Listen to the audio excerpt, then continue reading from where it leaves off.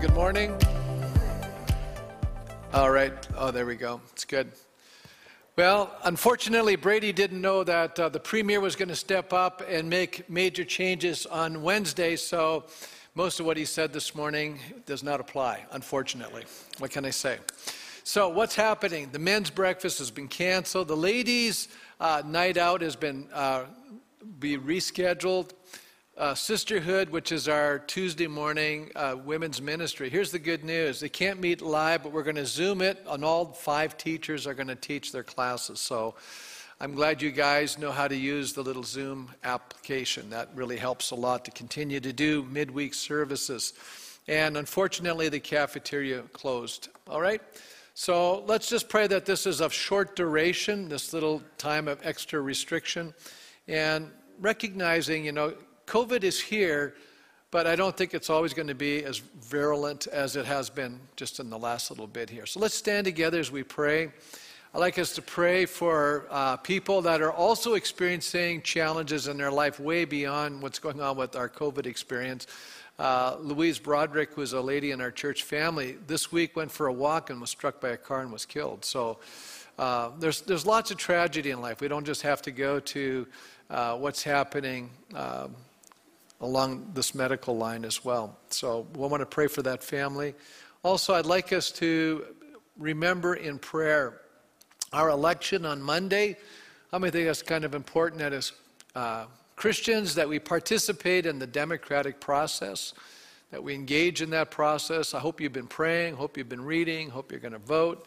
That would be great. That's a responsible thing to do. And as Christians, I think we need to be responsible. How many think that's true? We need to take responsibility seriously. So let's pray today that God would help us. How many here, you're here and there's a special need in your life and you'd like to lift it before God in prayers? Anybody? Okay, a number of you got your hands up. Okay.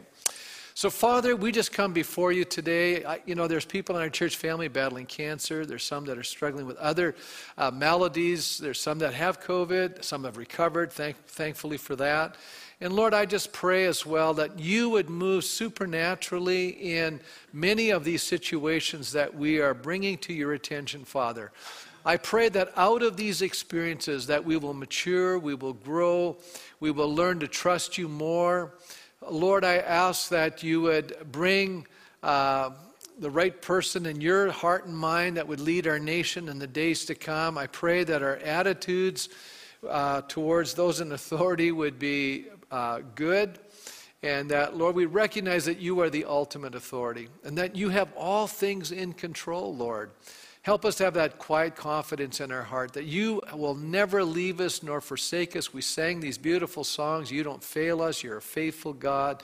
These things are true of you, Lord. And I pray today as we hear your word that you would speak into our lives. I pray for the Broderick family as they walk through a season of grief, Lord. I pray that you'd be with them in a very special way.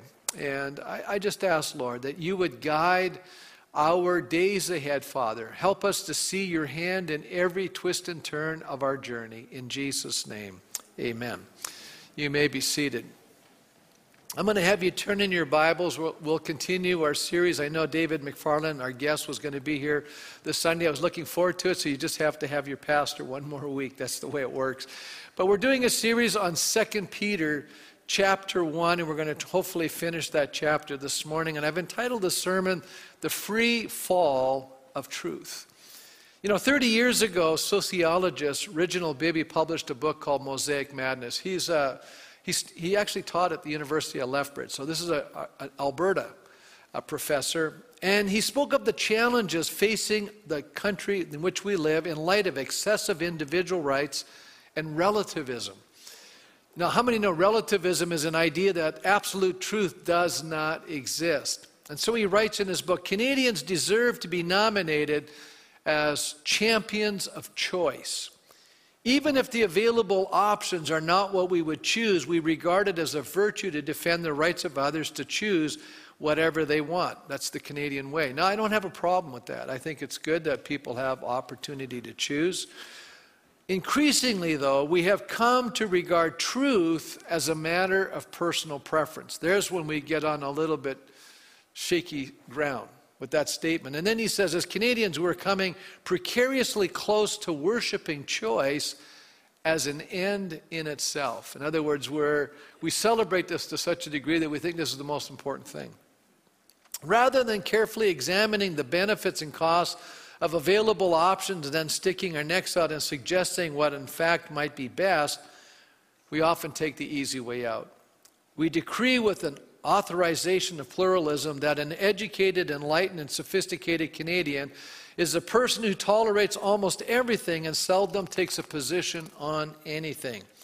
And if a person dares to advocate a position in an ethical or moral or religious realm on things like premarital sex or marriage structure or homosexuality or religion, for example, such a person typically is viewed as narrow-minded. Now, I got to recall, this book was written 30 years ago. I read this 30 years ago. You're going, wow, that's just what we're experiencing. We're living this stuff, right? He also mentions an archbishop from the Toronto area. He's retired. He's probably gone on to be at the Lord now, who said to speak up on anything in Canada is to run the risk of being labeled a bigot, which means someone who's intolerant. Even such a seemingly simple central trait as honesty runs into trouble. While some 90% of Canadian adults and young people say that they place a high value on honesty, they show a reluctance to label any behavior dishonest. They are socialized to think that to do so is to sound judgmental. So what he's challenging is the fact that, we're pressured by our culture to not say anything. In short, relativism has contributed to a situation in which many Canadians are not differentiating between being judgmental and showing sound judgment. So we have a hard time understanding, if we say something, then people quickly point out, well, you're being a judgmental person. When in reality, we might be giving sound counsel and wisdom to a person that they may not want to hear, but that could be happening. He says, we've been rewarded with citizens as a result who clamor to assert their diverse choices in viewpoint and behavior. And we're left with little sense of what is right, good, and true. Mindless relativism has destroyed those kinds of nerve endings. So if nothing is absolutely true and everything is a choice, how does that affect a society of people? That's the question we're living in. We have been living in for quite a while. But I want to just stop and say something to us to help us understand. This is not a novel concept. Truth has always been up for grabs. I'll take you all the way back to the very beginning in the book of Genesis when Satan came along to the couple in the garden and said, has God really said this? And so, that was a challenging remark. Or consider a little later on when Jesus is now on trial before Pilate. And it's interesting what the issue is. I would argue that Jesus says this issue of my trial is really the issue is a truth issue. And it's said it this way in John's gospel. He said, you are a king then, said Pilate. Jesus answered, you say that I'm a king. In fact, the reason I was born and came into the world is to testify to the truth. Amen. And everyone on the side of truth listens to me. And of course, what's Pilate's response? What is truth? In other words, can you even determine what truth is? And sometimes in the past, Christians, we'd sit down and we make these propositions, these statements. This is the truth, right? And I'm not saying that that was necessarily wrong, but it needs to be more personalized. And when we look at what Jesus said in John's Gospel, chapter 14, he said, I am the way, the truth, and the life. No one comes to the Father except through me. So if you and I are going to experience truth, what is truth?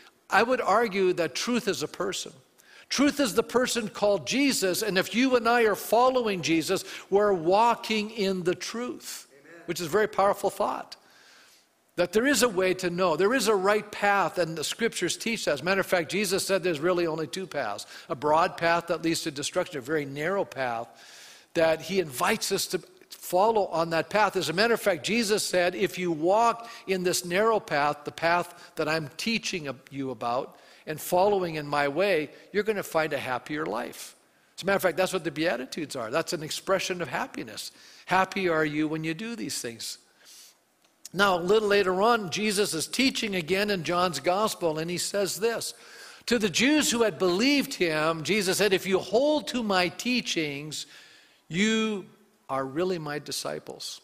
Now, let me ask a question. If we don't hold to his teachings, can we say we're his disciples? That's an interesting thought. I'm just throwing that out there. Can I make that assumption? Because what we're about to see in Peter's letter right now is that Peter's being challenged as to what he's teaching the church. Don't you find that fascinating? An apostolic leader being challenged by people 30 years later as if what he's preaching may not even be the truth. What am I saying to us? Truth has always been a problem in society, no matter which society, and we're not any different than any of the other societies. As a matter of fact, Jesus said this, then you will know the truth, and the truth will what? Set you free. So, you know, one of the great cries of this time, and other times, has been, I want to be free. I want to be free.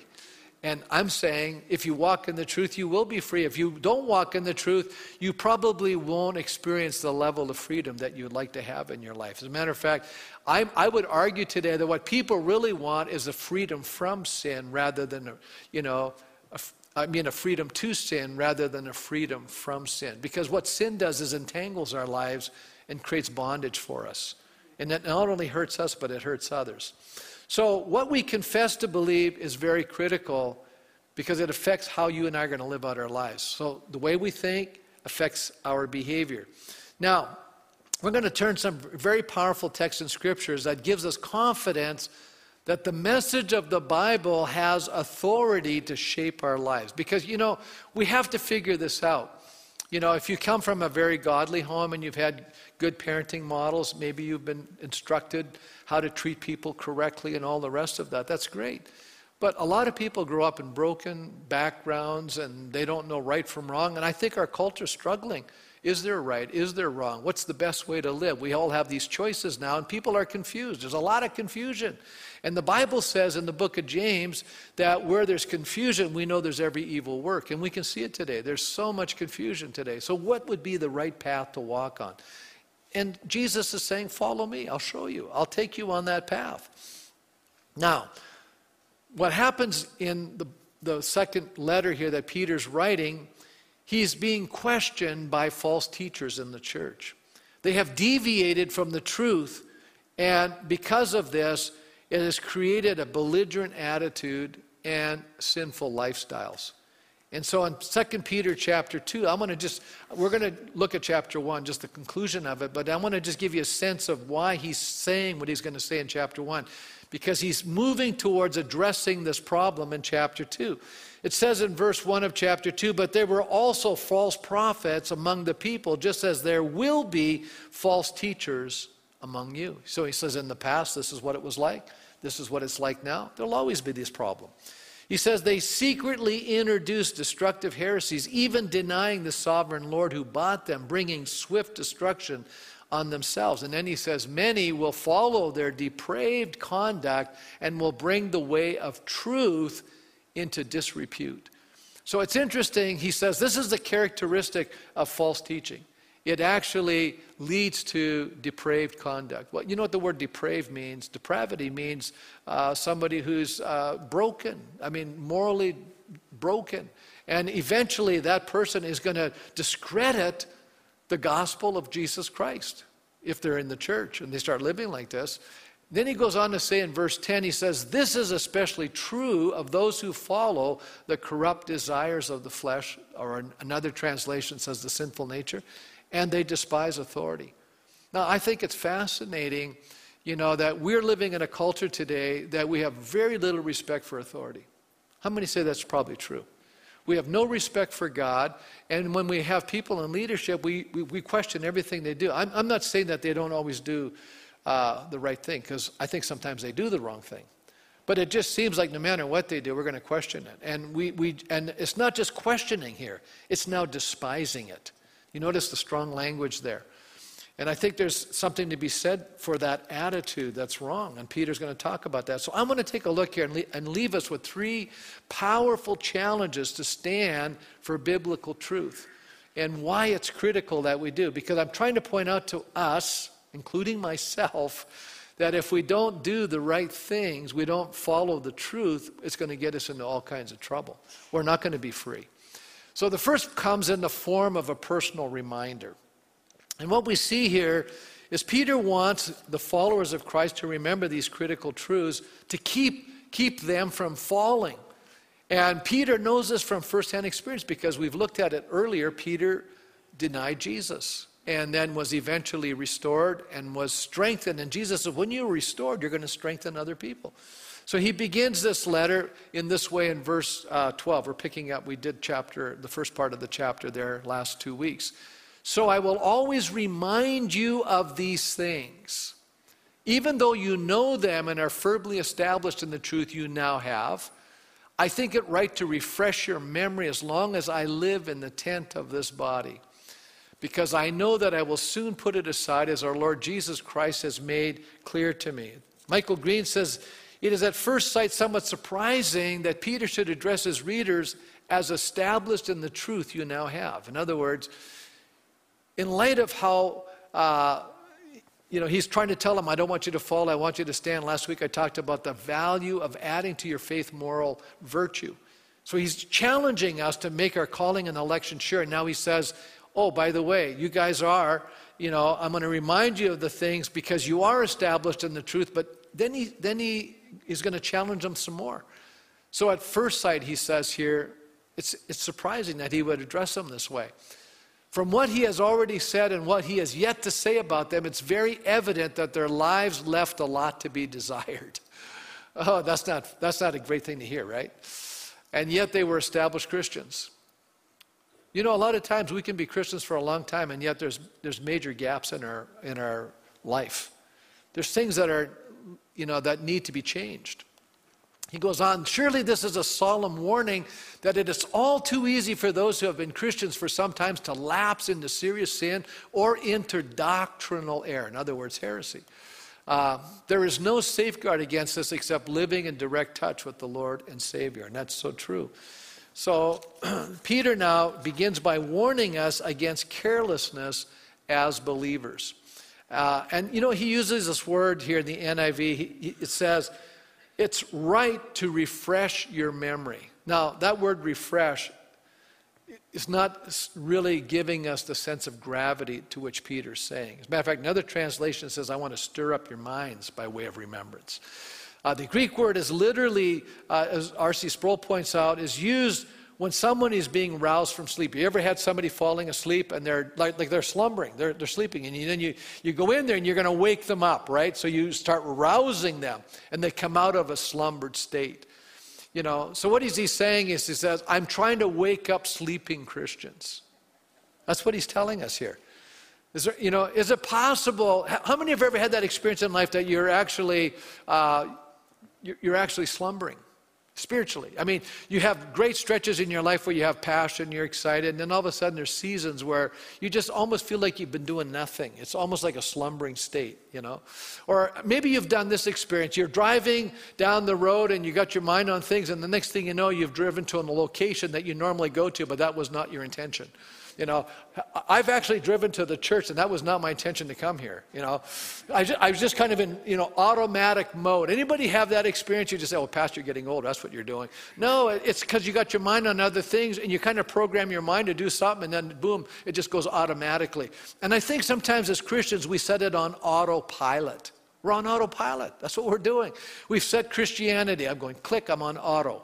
And we're kind of snoozing along, and it gets us into trouble because remember when Peter, and I just want to remind us of this text, Jesus is talking to him in the upper room with the disciples, and he says, Simon, Satan has asked to sift all of you as wheat.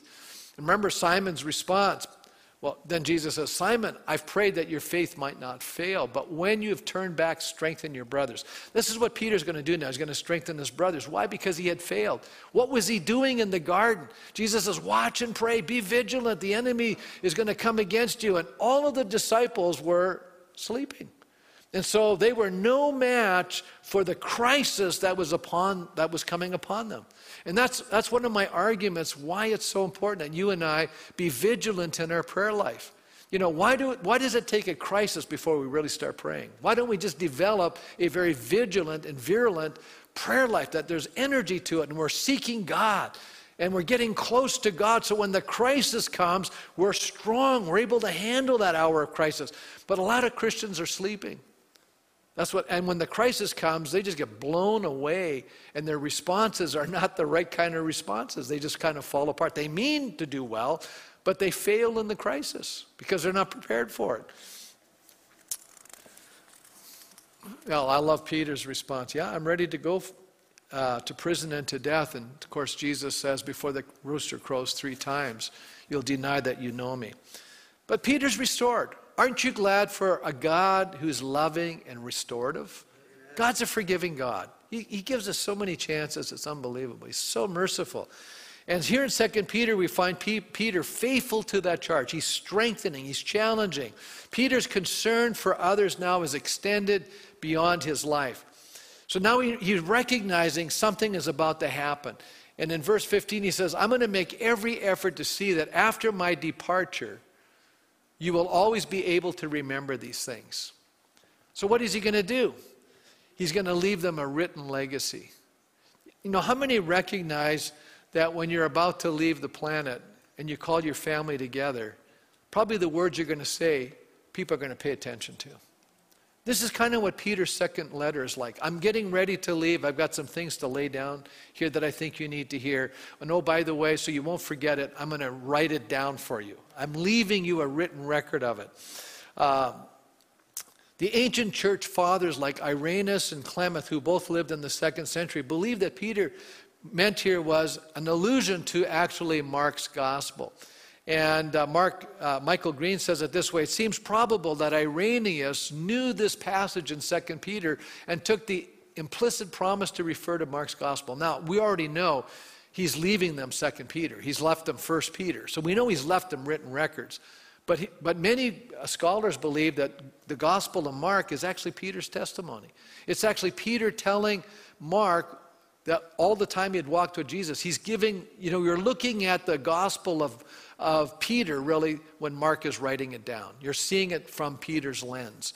You know, and it says, in recent years, a fascinating discovery from Cave 7 at Qumran has emerged which may support Irenaeus' assumption that 2 Peter 1:15 refers to the Gospel of Mark. Now, nobody can prove that or not, but it doesn't matter. He's left something of a legacy. And I don't know, I was challenged this yesterday. Actually, I had a little word from God, and I was praying, and I was thinking, Lord, should I be writing this second book? And then I started reading this, and I felt like God's going, well, Peter left a written legacy. Maybe you need to keep writing. It's a good idea.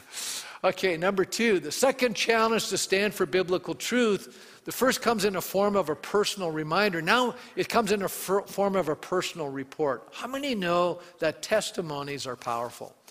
That when we share our story, we share our experience with people. I mean, you can argue theology, you can argue, we can argue about all kinds of stuff, but nobody can really argue your experience. That's your experience. They may not agree with you, your conclusions, or all the rest of it. We go, but hey, this is my experience. This is what happened to me. And people, I think it's powerful when we do that. Actually, Revelation says when we share our testimony, we're actually overcoming the power of darkness in our life. We're reminding ourselves of the glory and the grace of God in our souls. It's a powerful thing to do. But now 30 years have gone by since Peter saw Jesus ascending into heaven. 30 years have gone by. Peter's older now. He's ready to leave. As a matter of fact, he talks about his body as a tent. How many get the idea that tents are not permanent dwelling places? So I just want to encourage you right now. You know, the body that you have, it's not permanent, guys. You have a temporary dwelling place. You and I have a new body to look forward to. And I don't just mean replacement parts from the hospital. I'm talking about a brand new body. Isn't that a great thing? God's going to give us a brand new body. Well, some of you are happy about that. You know. David Helms basically shares the challenge that this older person has. Now, how many are a little bit shocked that the Apostle Peter would be challenged by false teachers? Aren't you shocked by that? Is anybody shocked that Paul was challenged by false teachers as well? Like, these apostles had to deal with people telling them that they knew more than the apostles. I always think that's fascinating, but that happens. He says, other more enlightened teachers have arrived in the church scene, and they've begun to question, what is this dark language about Jesus coming again to judge the living and the dead? I always find that false teaching always hits on things like there is no hell, no judgment. They always focus on those themes. It's really interesting. Certainly this must be false. After all, the apostles themselves are all passing away before our very eyes, and there's no sign of Christ's return. In summarizing the accusation against Peter and the apostles this way, the apostles' belief in the final judgment, a day when Jesus would hold each of us accountable for moral and ethical infidelity, is simply the stuff of fairy tales that stems largely from the fertility of Peter's imagination. That's the accusation, that Peter's following basically cleverly invented stories. We don't buy it, Peter. We don't buy what you're saying. So Peter has to respond to this. And in verse 16, he says, look, here's the implication of not buying that there's a judgment. Well, then we don't have to be ethical. We don't have to be moral because, we're not going to be accountable. Here's the problem when you believe in a moral and a creative God, that you and I are going to stand before God and have to give an account. That freaks people out. That's why we don't want to believe in God, because if we do, then we're going to have to live a certain way. We don't want to do that as a culture, generally speaking.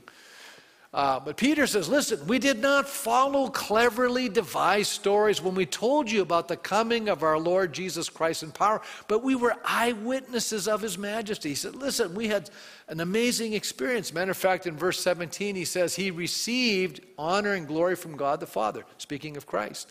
When the voice came to him from the majestic glory, saying, this is my Son, whom I love, with him I am well pleased. We ourselves heard this voice and came from heaven when we were with him on the sacred mountain. So when did this happen? Well, this is alluding to a time in Peter's life when he had an experience that he could never forget. And Matthew tells us about this experience in Matthew chapter 17. It's called the Mount of Transfiguration. It says, after 6 days, Jesus took with him Peter, James, and John, the brother of James, and he led them up a high mountain by themselves. And there he was transfigured. That word transfigured means he was radically changed before them. His face now shone like the sun, and his clothes became as white as the light. What happened was the nature of Jesus as God started seeping through his human body. All of a sudden they saw the glory of God in the person of Jesus. Can you imagine that experience? How many think that'd be kind of incredible to be standing on the Mount of Transfiguration when this is happening? Well, just then there appeared before them Moses and Elijah talking with Jesus. I always love this passage. How did they know it was Moses and Elijah?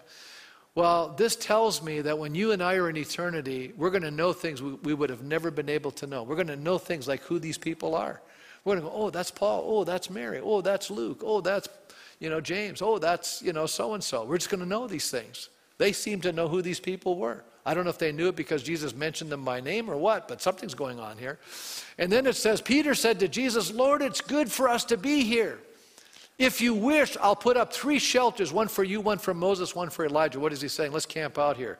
What a camp meeting we're going to have here, I'll tell you. We got Jesus, Moses, and Elijah there. How many think that'd be pretty impressive to have those 3 people hanging around? And these other 3 guys are standing there listening to this. It says, while he was still speaking, a bright cloud enveloped them, and a voice from the cloud said, this is my Son whom I love. With him I am well pleased. Listen to him. So the Father is now basically saying, everything Jesus says, you better pay attention to. When the disciples heard this, they fell face down to the ground, terrified. Now, I don't know about you, but if you hear the audible voice of God, it'll freak you right out. Certainly it did these guys. I mean, they're having some incredibly intense moment here. The supernatural is big time happening to these guys. But Jesus comes and he touches them. He says, get up, don't be afraid. And when they looked up, they saw no one except Jesus. So Peter's pointing out that the gospel he's been preaching is not just make-believe stuff. He said, listen, we experienced it. This is our experience. This is my testimony. And Peter, like Paul, were not ashamed of the gospel, for they both knew it was the power of God that would bring salvation to the human heart. One of the things that's happening in our culture today is when you preach the gospel, when you preach Christ crucified, sometimes we don't understand what that really means. Paul says, I only preach Christ and him crucified. And the reason I'm being persecuted is because I'm preaching Christ and him crucified. Why? What's he mean by all of that? He means simply this, that when you and I preach Christ crucified, what we're saying is God had to come to earth, become a man, and die on a cross because you and I were sinners. And how many know people don't want to be told they're sinners? Does anybody know that? That goes against the nature of people. They don't want to be told they're wrong. So the moment you preach that kind of a sermon, you're going to get in trouble. As a matter of fact, if you even talk about this to people, say they need a Savior, they're going to get excited. Because our culture is basically telling people over and over again that humanity, we're basically good. And I'm going to argue, here's what I'd say to people. Yes, we're made in the image of God. Yes, there's a capability of being really good. And yes, we can be moral, but we have also a sinful nature, and that you don't have to teach people to do bad things. How many parents tell their little kids growing up, well, I want you to steal, or I want you to lie? Very few parents do that, but some might.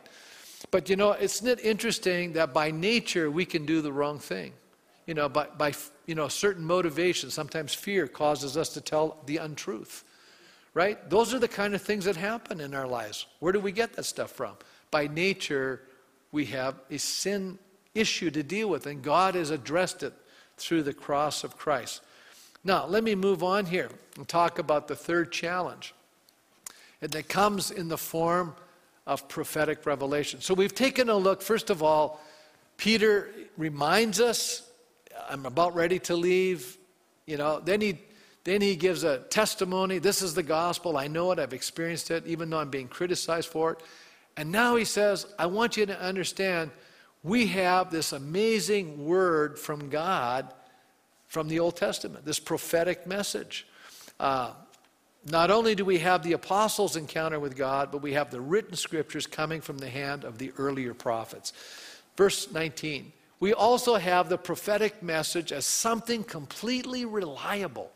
And you will do well to pay attention to it as to a light shining in a dark place until the day dawns and the morning star rises in your hearts. Now, let me ask you a question. How many feel like we're living in a dark time?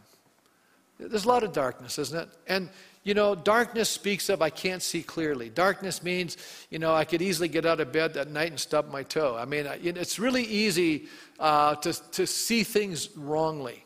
Have you ever, you turn the lights on and you go, oh, that's what that is. You know what I'm talking about? Because when you're in the dark, you don't see it as very clearly.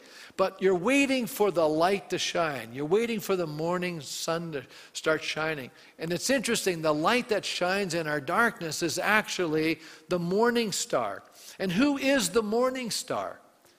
Well, the book of Revelation 22:16, Jesus says, I am the morning star. Now, in the ancient world, the planet Venus was considered the morning star. And it usually shone just before the sun rose up. It's interesting. And so in this time of great darkness, this time where we're not seeing clearly, we have a hope that there's a light going to shine. First of all, it shines in us. The light of God's love shines into our lives. You know, God's light, His word shines into our hearts, and we move from a place of darkness to light. That's powerful imagery. Paul even talks about that in Corinthians, 2 Corinthians. But here we see that, you know, when we come to the Word of God, it's amazing how it reveals Christ to us. And Jesus himself confronted the religious people of his own day, and he said to them, hey, listen, you study the Scriptures diligently because you think that in them you have eternal life. I want to just make a statement. The scriptures don't give us eternal life. Jesus is the one that gives us eternal life. But the scriptures are the pathway to discovering who Jesus is. That's why they're important. He says, these are the very scriptures that testify about me, Jesus is saying to them. Yet you refuse to come to me to have life. So, it's not just in the scriptures themselves, it's in the person of Christ. Peter now gives us some insight into the nature of biblical inspiration. How did God get his word to us, if they're that important? How did God make his will known to us? And then we read these words. And so Peter and Paul both talk about inspiration. But we'll pick on Peter here because we're there. He says in verse 20, above all, you must understand that no prophecy of Scripture came about by the prophet's own interpretation of things. In other words, these guys are not just coming up with ideas about God and writing them down. That's not what's happening here. Matter of fact, he goes on, for prophecy never had its origin in the will of man. It's not something it's coming from humanity. But prophets, though human, spoke from God as they were carried along by the Holy Spirit. So now we have this amazing cooperation with the Holy Spirit. Michael Green says it this way, the relative parts played by the human and the divine authors are not mentioned, only the fact of their cooperation. So when we're reading the scriptures, a lot of people have a funny idea about inspiration. They have this kind of, God is the, that they're just taking dictation down. Like God is speaking and these guys are just writing it verbatim what he's saying. That's not what's happening. It's an inspiration that's different than that. It's like they all of a sudden are experiencing God and he's putting ideas in their minds. He goes on to say, he uses a fascinating metaphor, Peter does. This maritime metaphor where the word for carried along is also found in the book of Acts when it's speaking of a ship being carried along by the wind. Okay? So how many have ever gone sailing? Anybody gone sailing? I've gone sailing. Now when you go sailing, what happens is when there's no wind, what you end up doing is you're trying to work with the current, right? You're trying to get a little movement with the current. What you're really hoping for is wind. When wind comes along, you put your sail up and then you can really move along. You're going to be carried along by the sail. And that's exactly what happens. The prophets, in a sense, have raised their sail, so to speak. They are obedient and receptive to God, and the Holy Spirit fills them and carries their craft along in the direction he wishes. And so they speak, and God is speaking. They're saying things, and sometimes they're saying things, and then they go, I don't fully understand exactly what I just said, but I know this is what God told me to say. They're kind of inquiring. They don't quite understand the full picture of what God was telling them to tell the people that they were called to. And sometimes it had information that went way beyond them into the future. Now, I want to just stop here for a second and just say this. I've been working on a course that I'm going to teach next month. And, sometimes you do a course and you're really excited about the topic. It's kind of fun to teach, right? Well, this isn't one of those courses. This is a course I'm going to teach because I think it's needed to be taught. And the course is entitled The Spirit of Truth and the Spirit of Error. What's wrong? And in this course, what I'm trying to do is explain that what's happening is that the battle for truth that's always gone on, right from the very beginning, remember I said that to you? It's always been going along. We have a message. The gospel is a message. And what Satan, the adversary of God and his people, does is tries to distort the message. He doesn't eradicate it completely. He just wants to put enough distortion that the message goes off track. And it becomes a false message then. And people start putting their hope in a false message rather than the true message.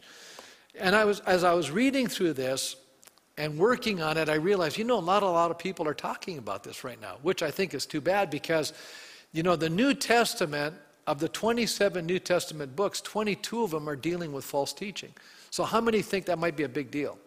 But we don't even think about it. And I'm going to give you a reason. I was working on this one chapter, and there's a new grid in Christianity today. It probably started about 20, 30 years ago. It's new to our time.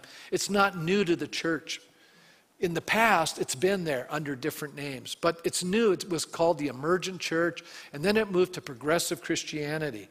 And so I thought, okay, I got to look at this. And so I've read a number of books. I read a book called Another Gospel by Alicia Childers, who talks about progressive Christianity.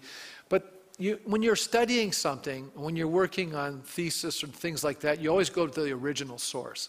So I had to buy some of these writings by some of these guys that are teaching this. So I read a book, it's about 10 years ago now, published 10 years ago, by Brian McLaren called A New Kind of Christianity. And I said to myself as I'm reading through this book, it's neither new nor is it Christianity. So I want to give you an idea what he says about the Bible. Now, you're saying, well, you're picking on this guy. I'm saying, yeah, I am, because he's writing this stuff and he's confusing a lot of Christians. And he's actually opposing what I've just said in these scriptures here by Peter. As a matter of fact, his approach is he's opposed to historical Christianity. He says we've had too many abuses. So he says, here's my new approach to Christianity. I'll just quote him. Let him speak for himself. He says that you guys that are historical or traditionalists, you see the Bible as like your constitution. He says, you see it as your rule of faith and practice. I go, yeah, that's exactly how I see it. So he says, then he writes this, in addition, I hope you will understand that just as you cannot in good conscience cease to see the Bible as a constitution, which is true, I can't, many of us can no longer continue to do so in good conscience. In other words, we have a totally opposite approach. That's why, he says, we're on a quest to find other ways to cherish, understand, and follow the Bible. Doesn't that sound nice? He's saying, you guys are stuck in the mud. We're going to find a new way to understand it. I'm going, okay, what's your new way? So now what he does is, regarding everything that you and I have been taught, he's now going to question everything we've been taught, okay? So let's just pick on the nature of God for a minute. I think this is fascinating because it really brings it out. He's trying to explain to us that we need to develop a mature view of God. And he says it's not so much that God changes, but the characters in the narrative portray God over time as a more gentle and loving person. The premise of these teachers is that the writers, is that the progression of revelation was that the biblical writers came to a better understanding as to the nature of God. Not that God changed, but they got a better understanding of it. So he writes it this way. And finally, we were studying the Bible together over a period of time. We would trace the maturation process, that means the maturing, the development, among biblical writers regarding God's character. And in some passages, God appears violent, retaliatory, given to favoritism, careless of human life. But over time, the image of God that predominates is gentle rather than cruel, compassionate rather than violent, fair to all rather than biased towards some, and forgiving rather than retaliatory. In this more mature view, God is not capricious, which means God's not evil or, mean, bloodthirsty, hateful, or prone to fits of vengeful rage. Rather, God loves justice, kindness, reconciliation, peace. God's grace gets the final word. How many say that? Doesn't that sound nice? It really does appeal to people. I can see why they're thinking this is a good idea. But here's what I say in response to this. So, the problem with McLaren's portrayal of God is simply an imposed understanding. God, right from the opening pages of Scripture, is not just, but he's also loving, forgiving, and compassionate. Why? Because go back to the story in the garden. What did God do? He didn't kill Adam and Eve. What did he do? He made a provision for them, and he made a substitute for them, and God walked with them. Yeah, he moved them outside of the Garden of Eden, but he did it for a reason. He didn't want them to live in a state of perpetual sin for the rest of their lives. So, it's a matter of interpreting what you think about God. See, here's my problem with this. And McLaren will say, yeah, the nature of God's not the problem, because God doesn't change. How many know God is unchanging?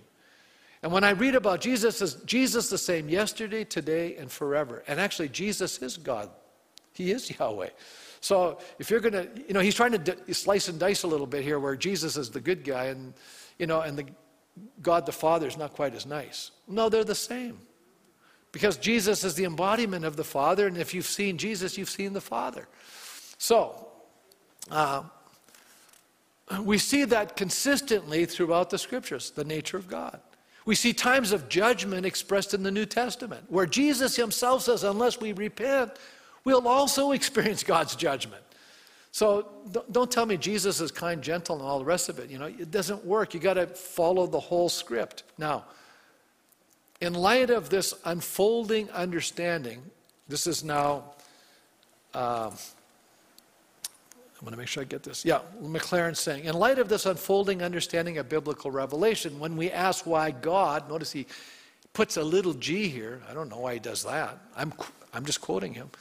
Why God appears so violent in some passages of the Bibles, we can suggest this hypothesis. He says, I'll tell you why that God seems kind of mean at times. This is his theory. A hypothesis is a theory. If the human beings who produce those passages were violent in their own development, they would naturally see God through the lens of their experience.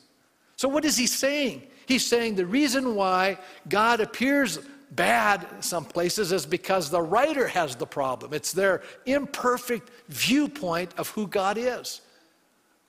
Excuse me, Brian, let's go back here to what I just read in Peter. Peter goes, no, that's not how people get the message.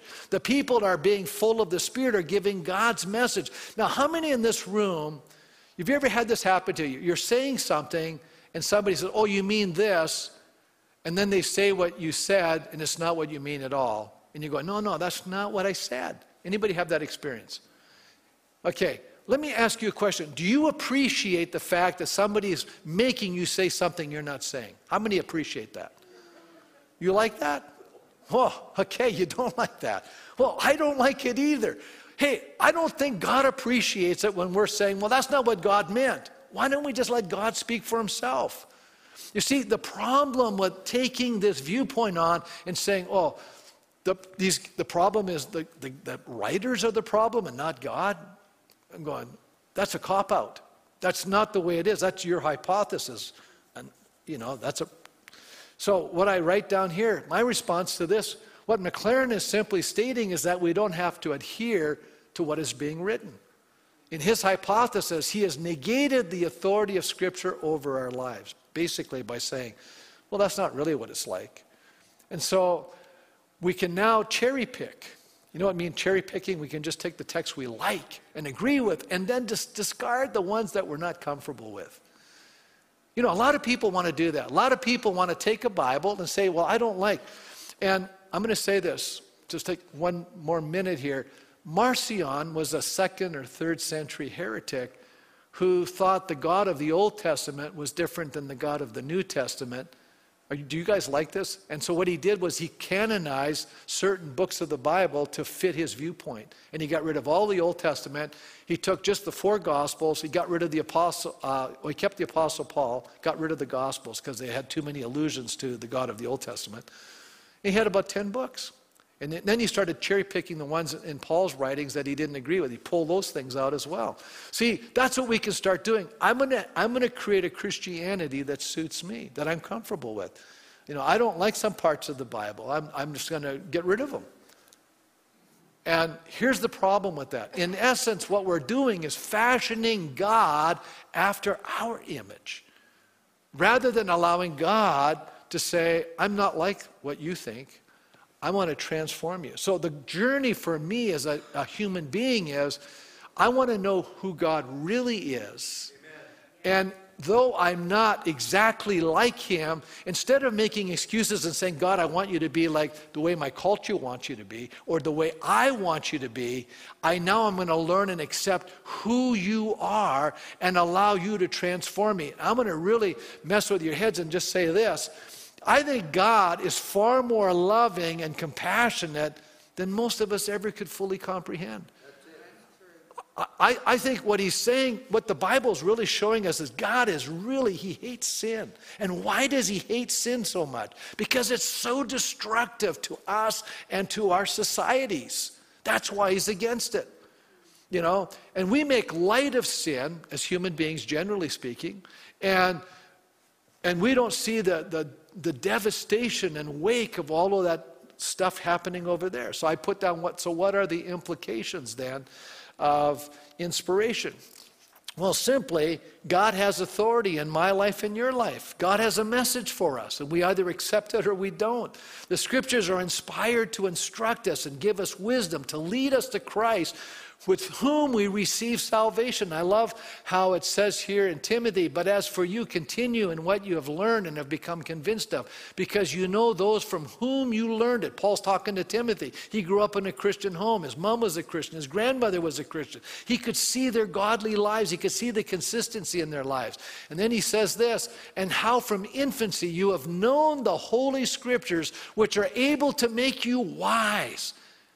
I love that. Wisdom. And when you study wisdom literature, you start to find out you're either wise or you're not wise. You're either walking in wisdom or you're walking in folly. You're either fearing God or you don't fear God. It's real simple. We're making all these options and choices that don't exist. There's a narrow road and a broad road. That's it.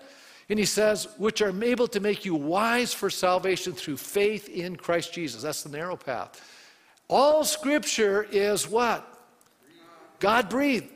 Some translations say inspired. But the Greek word just means God breathed.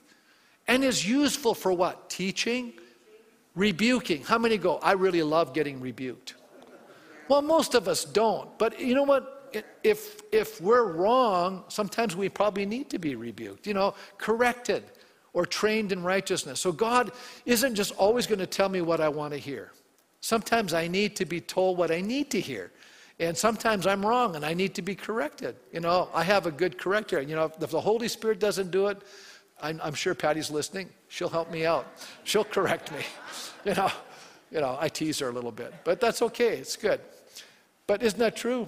Or, I could be corrected by all kinds of people. And so can you.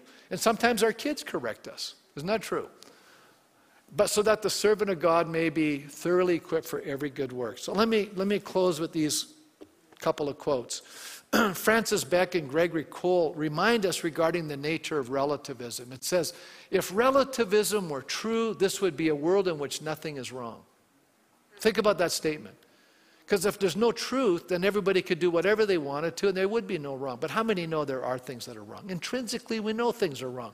How many know somebody beating somebody senseless for no reason is wrong? How many just intuitively we know some things are wrong? But if relativism were true, there would be a world in which nothing is wrong, nothing is considered evil or good, nothing worthy of praise or blame. Wow.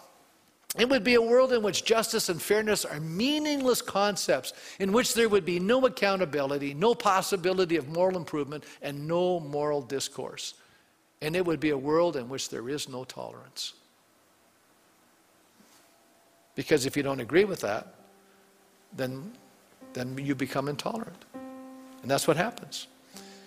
Intrinsically, we know this is false. We are driven by moral considerations.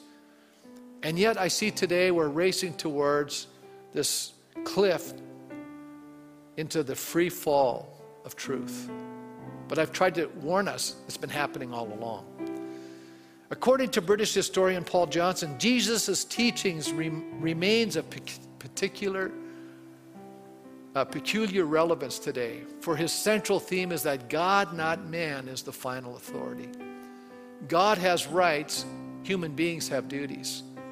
We deny God his rights at our own peril. So in other words, it goes real simple. I can just say, I'm going to do my thing and forget about what God has to say. But let me just warn us, if we do that, we'll suffer. But if we say, I really want to get to know who the true and the living God is. I want to walk in the truth. I want to discover Jesus. I want to follow this pathway. It changes the whole course of our lives. I believe that the brokenness that sin has brought into our lives, either self-inflicted or inflicted upon us, can be healed through the grace and the love of Jesus in our lives. And I'm going to have us stand as we close in a word of prayer. Maybe you're here today and you're listening and you're going, wow, this was pretty intense. I know it was intense. I should have said, before you guys start this morning, put your thinking caps on, because this is going to be an intense presentation. I want to make you think. I want to challenge your thinking. I want to warn you against false teaching. But even more than that, I want to have you embrace Christ. I want to help you to come to the truth. I want you to experience the person of Jesus and actually receive that healing that he wants to bring into our lives, and to get to know who God really is, and not some sort of a distorted caricature of who God is, but really get to know who God is. What an amazing person he is. I believe God's the most exciting person, the most interesting person, the most dynamic person, the most loving, the most forgiving, the most gracious person that you and I can ever meet. And so I want to invite you to him. And maybe you're here this morning, just with every head bowed for a moment. Maybe you're here this morning saying, I didn't even know that there was such a thing as an absolute truth. I kind of knew there was right and wrong, but to really know the truth, to really know the person of the truth, Jesus, I don't know that, but I want to know that today. Maybe you're listening live stream, and I want to just invite you. You know, it starts with just having this introductory conversation where you say, God, I know there's a God in heaven. I know there's a creator in the world, but I want to know you personally. And you've revealed yourself to us by coming to the planet, and your name is Jesus of Nazareth. And I want to receive you as my Lord and as my Savior. And if you do that, that's your prayer. He will come into your life. The Spirit of the living God will come into your life, and he will forgive your sins and heal you and begin a journey with you to wholeness. He'll do that. And if that's you, just raise your hand. I want to pray in the auditorium here. Yes, God bless you. Yeah, a number of you. That's awesome. Good. Beautiful. Yeah, that's awesome. So while you're standing here, just in your heart of hearts, just say, I want to know you, Jesus. Would you come and forgive me and come into my life? I want you to I want to know you. I want to get to know you better and better. I want to walk with you. I want to experience your life. I want to know this life eternal. That's your prayer. He's going to hear that cry. Let us know if you've made that choice, because we want to help you grow as a Christian. And then maybe we're here today and you say, you know, Pastor, today I was sleeping. I needed to be awakened. As Christians, we can get, we've been a Christian a long time, but we can just start kicking into automatic. We're an autopilot. And yet, I'm telling you right now, there's a tremendous battle for our souls. But I think what's happening today is we're focusing on the wrong things. The real battle is being fought over who Christ is and the gospel. That's where the battle is being fought. And a lot of Christians are being seduced and fighting, I think, some other battles. The freedom comes in knowing Jesus. The freedom comes in serving him and being obedient to him. And you shall know the truth, and the truth shall set you free. No human being can take away that freedom. Oh, you can say, well, yeah, but you can be in political bondage. Yeah, that's true. But they can't take away that freedom from me. I can be sitting in a prison cell, but they can't take that freedom from me. I know the truth, and the truth has set me free. Maybe God has stirred your heart as a Christian today. You're saying, you know what? I need to ask Jesus to forgive me, because I've been like Peter. I've been sleeping in the garden. I need to become more vigilant in my pursuit of God. And so, Lord, I just thank you this morning that you've heard us. You've been in amongst us. You've listened to our conversation. I know it's been a dialogue right now, but I pray that there'll be an engagement of what I've shared this morning in our minds and hearts in the days to come, and that the truth that we've heard this morning about who you are and how great you are, and some of the challenges that are presenting themselves to us as a church today in this culture of relativism and individual rights. Lord, I pray, deliver us and help us to be awake and vigilant and conversing with you daily. And we thank you for that in Jesus' name. Amen. God bless you as you leave this morning.